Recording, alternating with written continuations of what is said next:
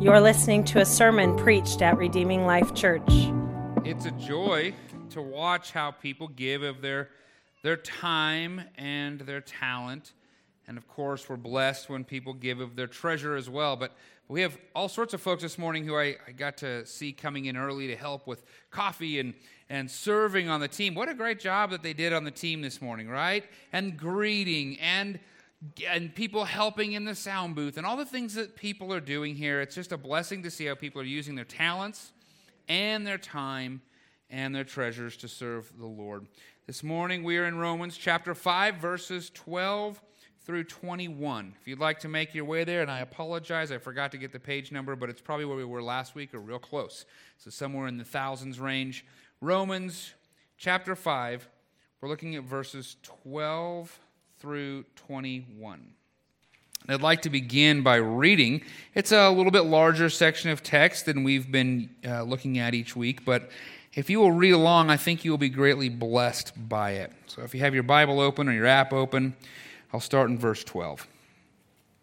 God's word says, "Therefore, just as sin entered the world through one man, and death through sin, in this way death spread to all people, because all sinned. In fact, sin was in the world before the law, because sin was not charged to a person's account when there was no law. Nevertheless, death reigned from Adam to Moses, even over those who did not sin in the likeness of Adam's transgression. He is a type of the coming one. But the gift is not like the trespass. For if by one man's trespass the many died, how much more have the grace of God and the gift which comes through the grace of one man, Jesus Christ, overflowed to the many? And the gift is not like the one man's sin, because from one sin came the judgment, resulting in condemnation. But from many trespasses came the gift, resulting in justification. Since by one man's trespass death reigned through that one man, how much more will those who receive the overflow of grace and the gift of righteousness reign in the life through the one man, Jesus Christ? So then, as through one trespass there is condemnation for everyone, so also through one righteous act there is justification, leading to life for everyone. For just as through one man's disobedience the many were made sinners, so also through one man's obedience the many will be made righteous. The law came along to multiply the trespass, but where sin multiplied, grace multiplied even more, so that just as sin reigned in death, so also grace will reign through righteousness, resulting in eternal life through Jesus Christ our Lord." Father, help me to explain and to expound and to teach and to encourage and to correct and to rebuke. Lord, from your word, from this text, help us to see, Lord, exactly what you would have for us this morning. And God, may we not be indifferent to your word. Lord, I'm asking that you would press us one way or another to embrace, or Lord, I pray that you wouldn't, but to reject. God, to accept and live in, or Lord, be honest about what it is we're doing and push away from. God, it's my prayer that you will draw us to you, that you will save souls, that you will redeem lives. And God, it's a section of Scripture that I pray that you will aid me in communicating well, and you will aid all those listening to hear well, to think through, and to stand on. Lord, we praise you, and we greatly anticipate what you have from your word for us this morning. In Jesus' name, amen. What physical trait did you inherit from your parents?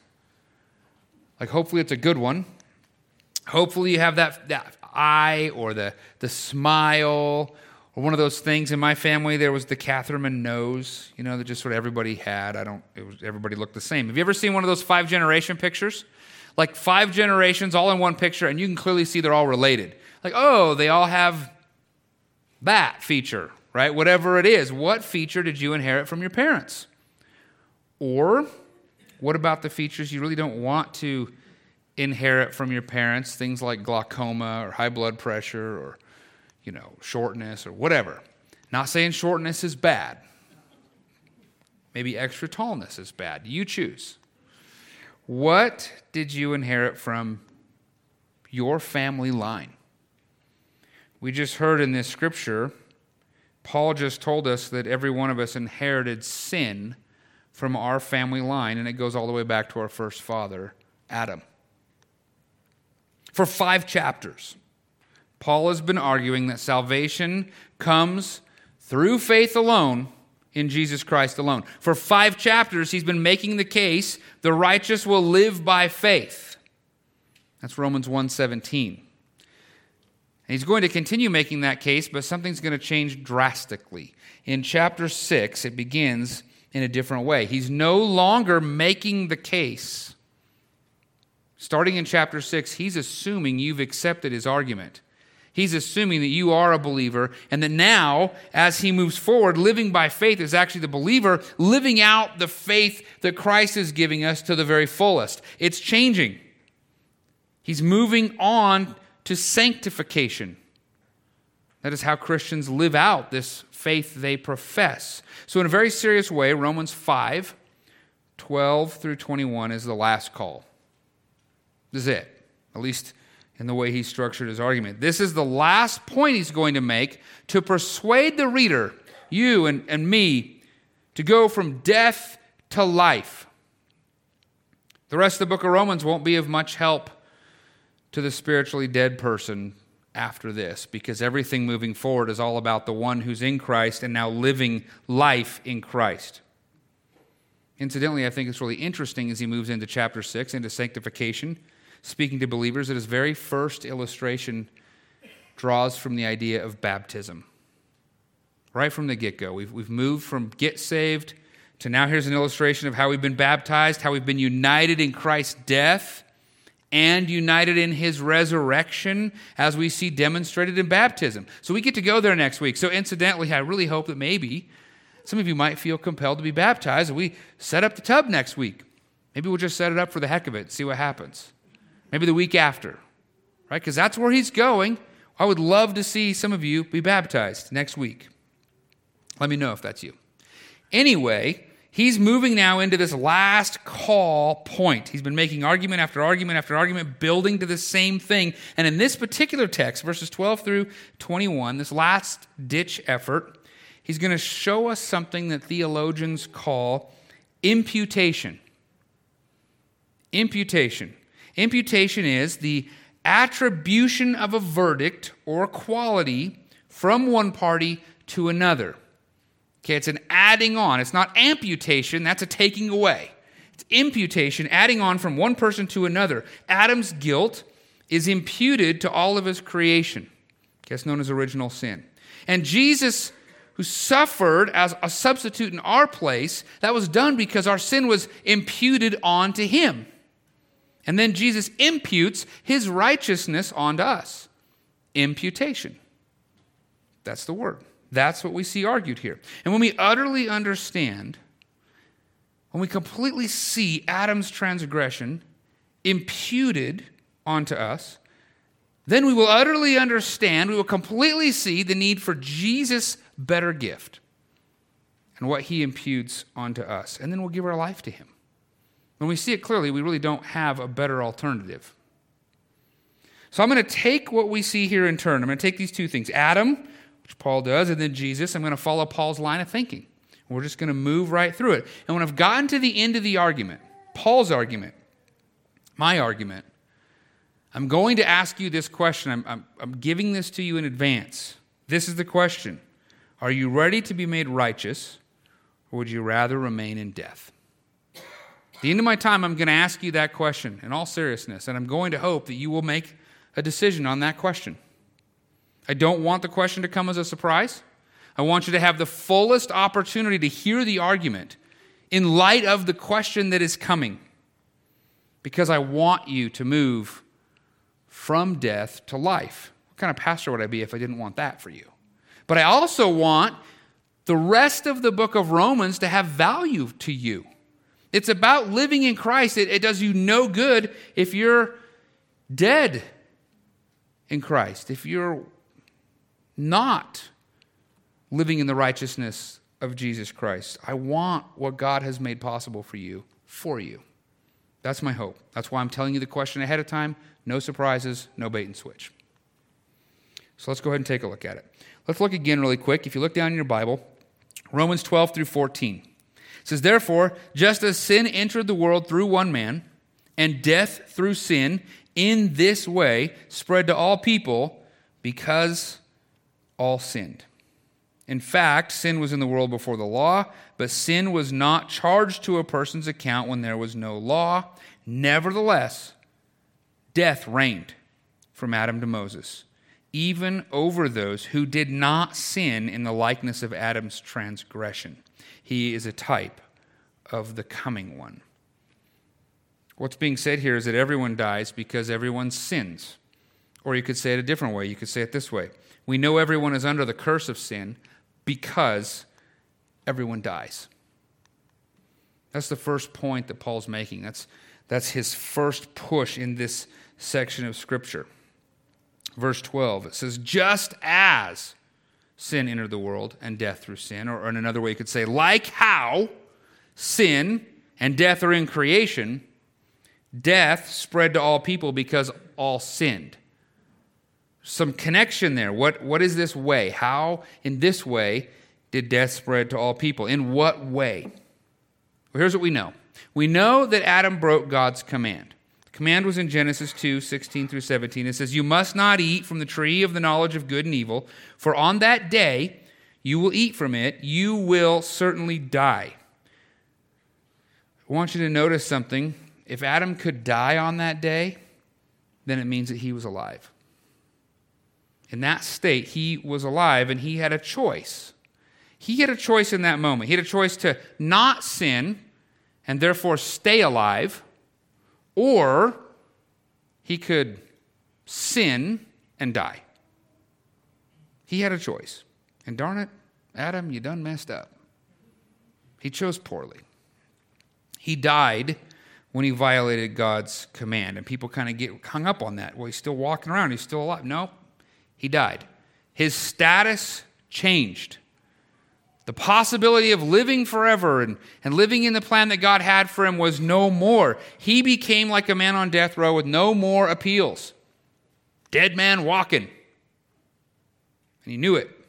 Physical death was now a guaranteed reality of his future, and spiritual death was a reality when he was cast out of the garden and cast out of God's presence. He died. He was alive. He chose poorly.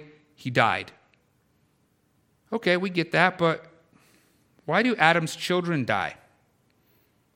Why do they die? They didn't have the possibility to obey the one command that God gave, and God didn't give any new commands from that point. They didn't even have the possibility to disobey it. They never were in the garden. There was never even an option for them. Why do they still physically die? Because they're dead from the beginning. Because of sin. Wait a minute, hold on. Time out. What law did they break? What command of God did they break to warrant a death penalty? What did they do? There wasn't even the law yet. Paul answers this question for us. Look at verses 13 and 14. He says, in fact, sin was in the world before the law, but sin was not charged to a person's account when there was no law. Okay. Nevertheless, underline that, nevertheless, even though that, death reigned from Adam to Moses, even over those who did not sin in the likeness of Adam's transgression. Whoa. They didn't commit a personal sin by disobeying God, but they still died from Adam to Moses. This is Paul's argument. I mean, this is what's going on here. Just as, or in the same way that death entered the world, all people have sinned today, and all people die. Okay, in what way? Well, in our nature. It's in our nature. It's now in our very being. Sin changed Adam's nature. Sin changed God's creation. The sin nature gets transmitted from Adam to his kids, from those kids to their kids, all the way to us. Genesis 5 tells us that Adam had a child in Adam's image. Adam's image had this cancer. It had this blemish. For any of you who were growing up in the 80s listening to a song on a cassette tape, and if there was some disturbance, you switched channels when you were recording it and switched back or something, and then you made a copy of that, that shows up in every copy. You can't fix what was marred in the first.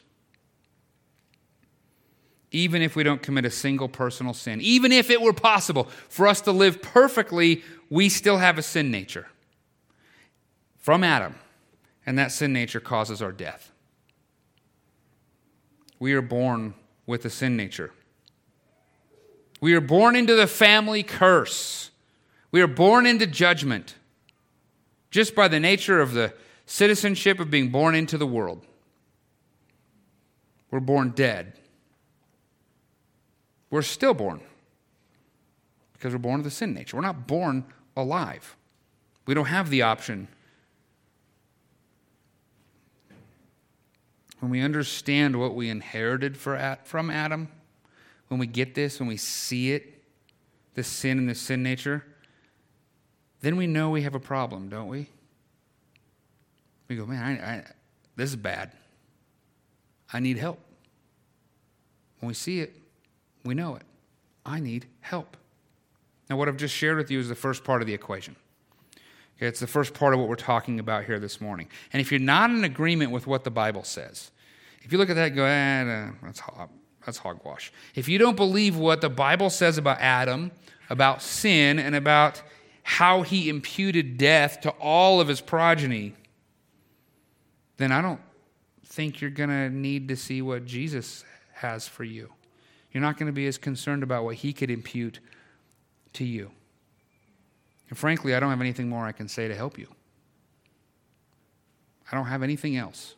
That's all I got than what's here.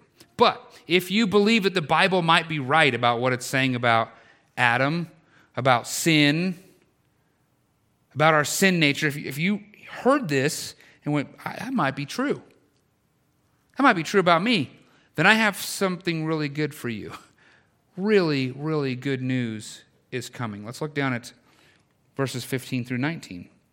I'm going to read it again because it is refreshing. But the gift is not like the trespass. For if by one man's trespass many died, that's talking about Adam, how much more have the grace of God and the gift which comes through the grace of one man, Jesus Christ, overflowed to the many? And this gift is not like the one man's sin, because from one sin came judgment, resulting in condemnation. But from many trespasses came the gift, resulting in justification. Since by the one man's trespass death reigned through that one man, how much more will those who receive the overflow of grace and the gift of righteousness reign in life through the one man, Jesus Christ? So then, as through the trespass there is condemnation for everyone, so also one righteous act there is justification, through one righteous act there is justification leading to life for everyone. For just as through one man's disobedience the many were made sinners, so also through one man's obedience the many will be made righteous. Let's break this down, let's unpack it a little bit. What is the gift that Paul's talking about? I don't know if you noticed, he mentioned it 5 times in what I just read. 5 times. 5 verses, 5 mentions of this gift. In Romans 4:4, he says it's not pay. The gift of God is not pay or something owed to you or something you can earn. Romans 4:4 says it is free. Romans 6:23 has a definition. Here, Paul says, the gift of God is eternal life in Christ Jesus our Lord. That's the gift he's talking about. That's the definition of this gift. Eternal life in Christ Jesus our Lord. And this gift is different than the trespasses in so many ways. I mean, this thing is just packed with differences. First, the trespass, that first sin, Adam's sin, brought death and destroyed life. Period. While this gift gives life. And not only just redeeming what was broken, but actually gives life well beyond, to the fullest, to an extreme. You might have saw in verse 15, this gift overflows to many. What's that about? Everyone born received death, and that was it. It was universal. This gift, however, flows out from those who have received it, both by proclamation and by the way God saved people who've received the gift are then charged to bless others in continually multiplying ways. This gift has a continual giving factor because those who've received it get to be a part of giving it. They get to be a part of blessing others. They get to be a part of the task of bringing life because it overflows. One of my seminary professors used to say that your ministry is nothing more than the overflow of Jesus Christ in your life to others. Your ministry is nothing more than that. If Jesus is overflowing out of you into others, that's your ministry. And I certainly hope that can be said of us. And that can be said of your ministry and how you have an overflow of Jesus coming out of you and into others. It overflows, it's a gift, and it's so much more than what we see in the trespass. We also see that this gift is not equal to the death. Okay, if we put them on a scale, it's not like death weighs this much, life weighs this much. Death here, life actually far, far, far, far, far surpasses death. It's so much more. It's so much greater. It's not a one for one. It's a one for many, many, many how much mores. The gift is better. Romans 5:17 says, since by one man's trespass death reigned through that one man, how much more will those who receive the overflow of grace and the gift of righteousness reign in life through the one man, Jesus Christ? How much more? The gift is so much better than the death. It's not the the gift is just redeeming and saving us from the death. If we didn't have the death in the first place, we still wouldn't have all that this life and this gift gives.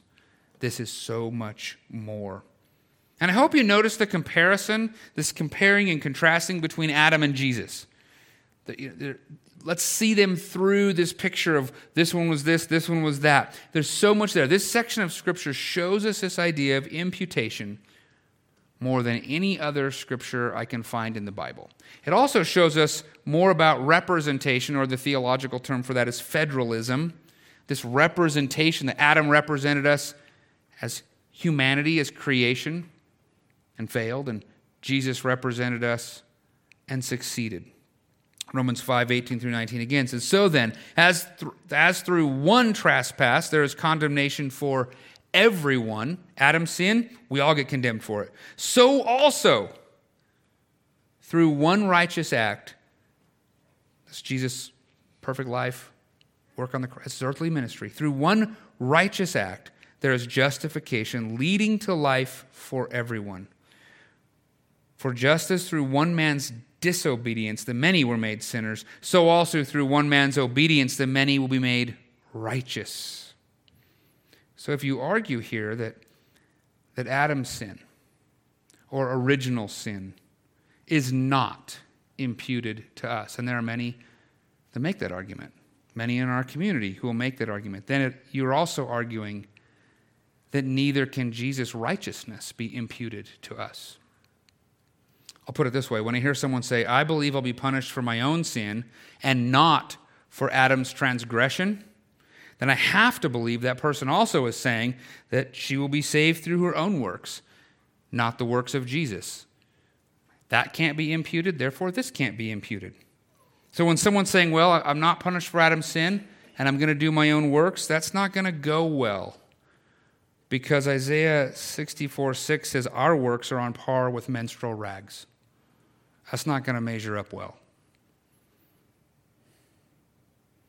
We are under judgment for Adam's sin. That's what this text tells us. That is why we die. Adam's sin. All of us. But we can be saved through Jesus' righteous works. This text says that too. We are saved through his perfect life, his perfect obedience, his death on the cross in our place. We imputed our sin on Jesus. Or I guess God did that because we're incapable of doing that ourselves. Just like Adam's sin was imputed onto us. And the Bible says that when we put our faith and trust in Christ, he will impute his righteousness to us. We stop going our own way. We start trusting Jesus. And this is the equation. This is the gospel. This is what rectifies the sin in the garden. This is where redemption comes. This is why we get so excited about Jesus Christ on Sunday mornings. But you're saying, wait a minute. Hold on. If this is salvation, why do we have the law? Why do we need the law? If it's just this simple, why would God give us the law if all you really need to do is say, hey, just trust and believe in Jesus for the free gift of salvation? What would be the point? Look down at Romans 5, verses 20 through 21, because Paul addresses this. It says, the law came along to multiply the trespass. What in the what? The law came along to multiply the trespass. But where sin multiplied, grace multiplied even more, so that just as sin reigned in death, so also grace will reign through righteousness, resulting in eternal life through Jesus Christ our Lord. I'm going to deal with this more next week, but I want to ask this question. I want to try to make sense of the law and why we have it. How many of us weep over Adam's transgression? I don't mean sin nature, I mean his transgression. Like, how many of you laid awake at night, last night, thinking, Adam, why in the world did you do that? You listened to your wife and the serpent, and why didn't you protect? What were you thinking? How many of you are concerned about Adam's sin on a regular and daily basis? Why did you disobey Adam? What were you doing? I don't think we would think about sin much at all if it were only that. If we were only to think about what Adam did that gets imputed onto us, I don't think we would think about it. Out of sight, out of mind. I mean, honestly, there's all sorts of things that impact our life we just don't think about. How many of you know what the national debt level is today? We don't think about it. We don't like it, but we don't think about it. So here we have a situation where we've got sin far removed from our everyday life. But remember Romans 3:20 when we went through that? It says the knowledge of sin comes through the law. No, we start to understand. We're learning. Or Galatians 3:19 actually asks the question, why then was the law given? That's the question we're asking. And if you go through the following scriptures, it's a pretty large section there. The answer is in Galatians that the law serves as a guardian. It shows us that we're incapable of saving ourselves and we really need a Savior.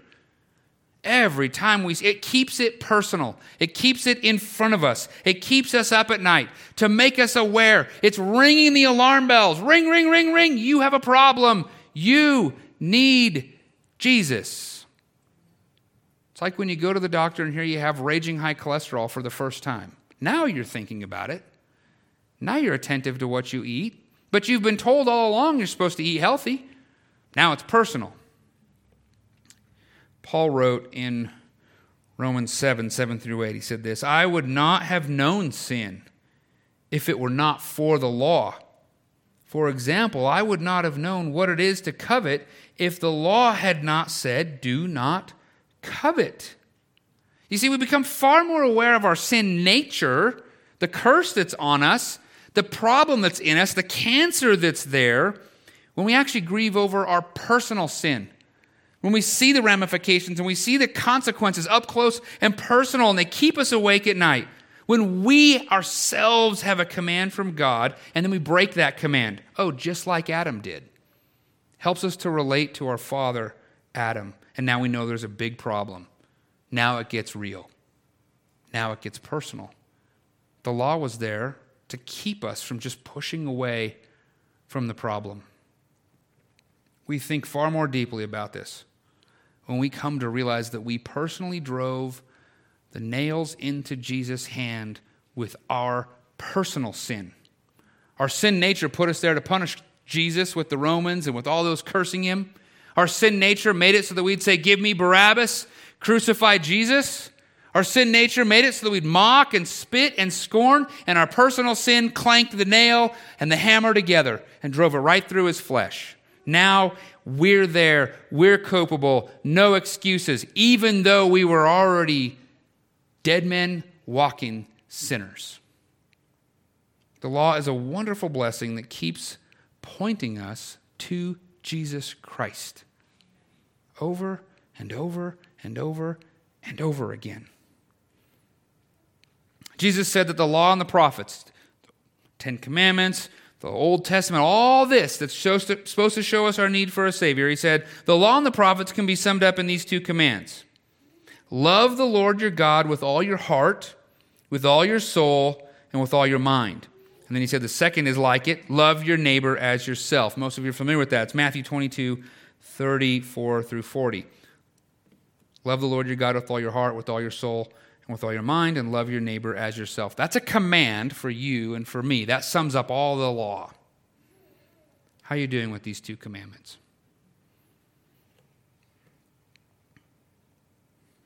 Have you ever had a single moment in your life when you wanted something your way even a tiny bit more than you wanted it God's way?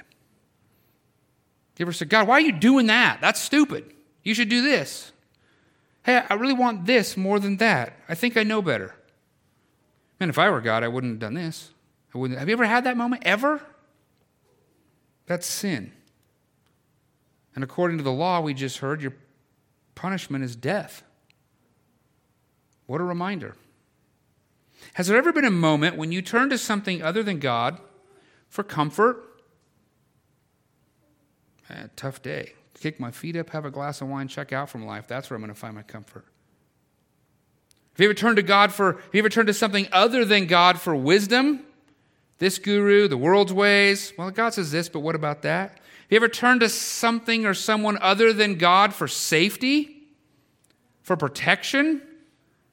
For enjoyment? Sin. Have you ever neglected giving God your total attention? You didn't want to hear from him, maybe by his word. Maybe you didn't want to spend any time in prayer. Not today. Didn't want to worship him. Didn't want to serve him. Have you ever had that moment? Maybe you've skipped your quiet time or your prayer time, or you neglected your word, or you neglected worship again because the lake looked pretty good. Your bed was pretty comfortable.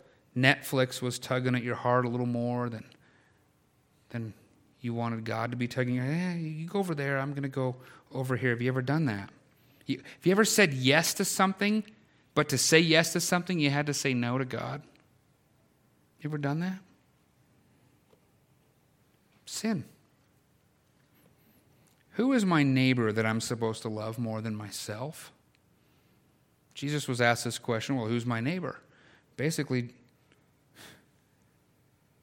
this person that you're supposed to love more than yourself, this person that you're supposed to value more than yourself, this person that you're supposed to think more highly than you think of yourself is anyone who is not you.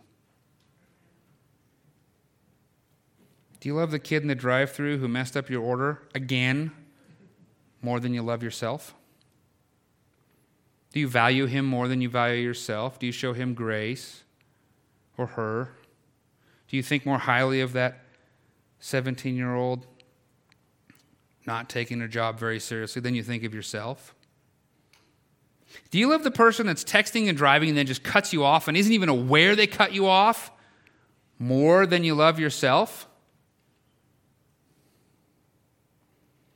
Do you love and value and think more highly of the people who voted for the other guy more than you love yourself?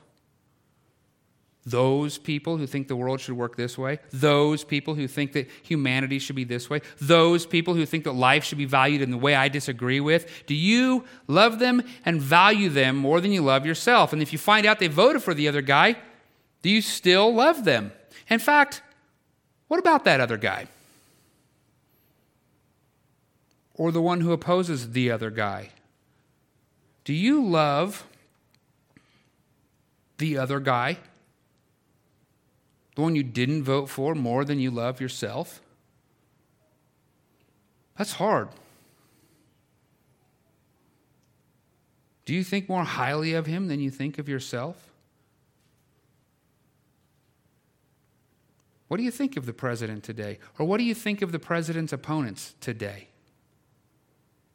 Do you value them, love them, think of them more highly than you think of yourself? If your answer is no, you're no different than Adam in the garden. We're no different because I have these problems just like you have these problems, because everyone has these problems, because we all sin and we all die, and that is the problem. We sure need Jesus, don't we? We sure need Jesus. The law shows us our sin, which also shows us our sin nature. Here's the good news. When we understand our sin, and when we see this sin nature, when we see this curse and we are disgusted by it in ourselves, when we see it for what God says it is, when we finally understand it, when we finally say, God, you're right. Now we're in a position where we desperately need Jesus and his imputed righteousness. And that's exactly where God wants us to be. That's why he gave us the law. It's why he sent Jesus. All the way back in Genesis 3:16, when he said, there is a Savior coming who will redeem this curse. All the way in the beginning. Now we're ready for him, aren't we? Now we need him. Now we want him. I'm about to ask my final question. And I realize that there might be an unconverted Christian in here. Because most of us are looking around going, hey, the person who's never heard about Jesus, you need to hear the sermon. But the truth is, we all need to hear the sermon. And in this room, there might be an unconverted Christian. Okay, what's an unconverted Christian? That's somebody who's been hanging out with the church, maybe your whole life. That's someone who's been serving, maybe, even been worshiping and participating with God's people. But down deep, he or she has not really grasped the magnitude of the need for Jesus Christ. Not really said, you know what, that's me. I am not in a good place and I need Jesus. I am a sinner and I need, maybe it's that person. Maybe you're somebody who echoes Matthew 7:21. In that passage, Jesus says there'll be people who say, Lord, Lord. But Christ will say, I never knew you. That's an unconverted Christian. Maybe that's you. I've been reading the life of Martin Lloyd-Jones. I'm reading it really slowly in small doses. It's been taking me forever. He was a 20th century Welsh preacher. He experienced an amazing revival in his time. He's a pretty remarkable man.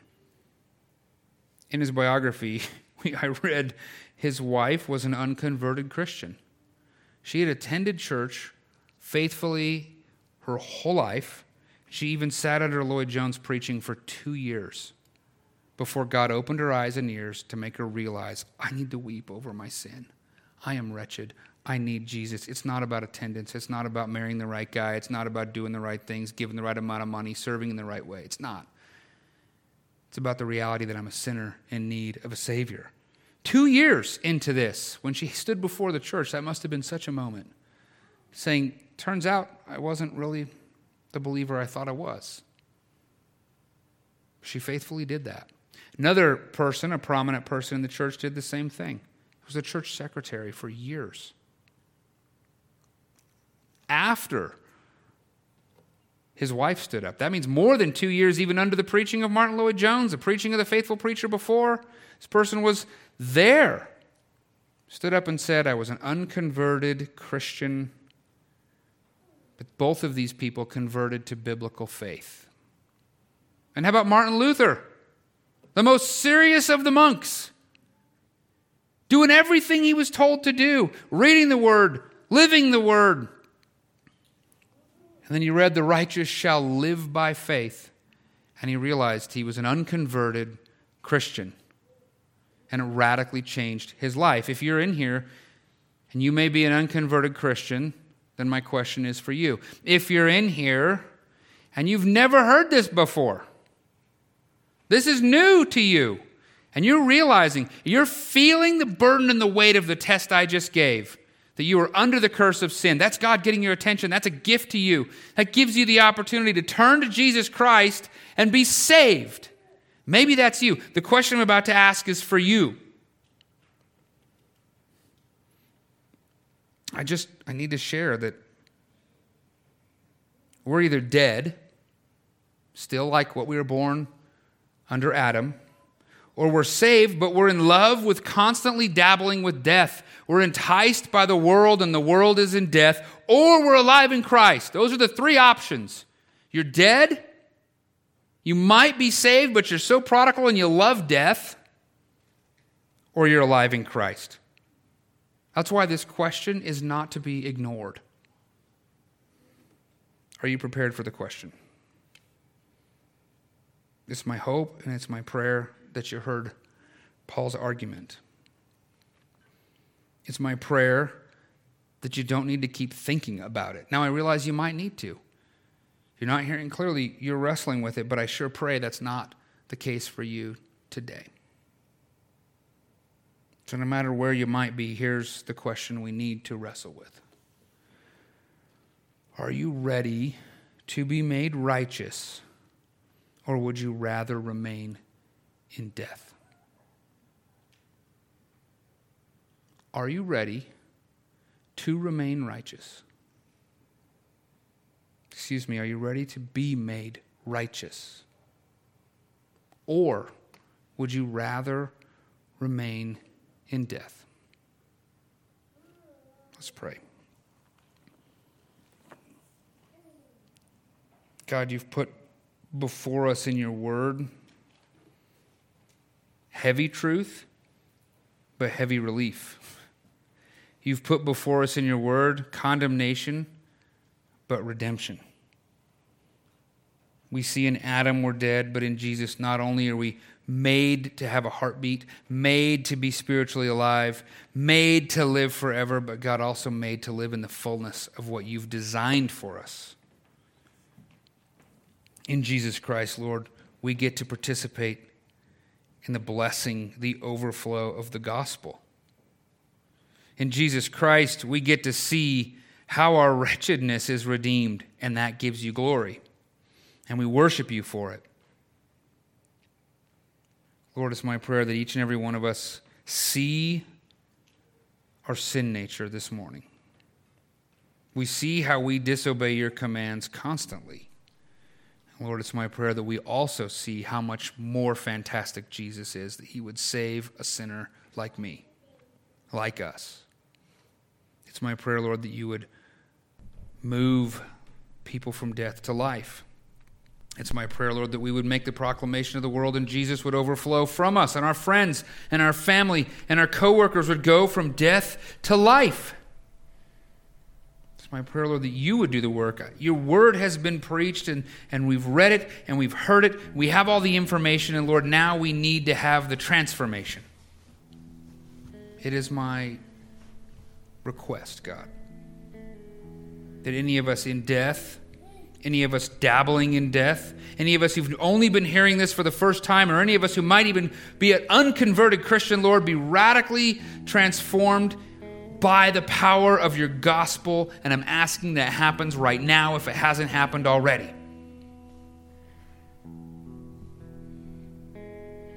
It's your work, Lord, to open ears and open eyes, to transform hearts, to save souls. And I am just pleading with you, God, that you would do that work to your glory and to the joy of all who you would save, who would live life in the design you have for us. It's in Jesus' name. Amen. We'd love to have you as our guest. For more information, visit redeeminglifeutah.org.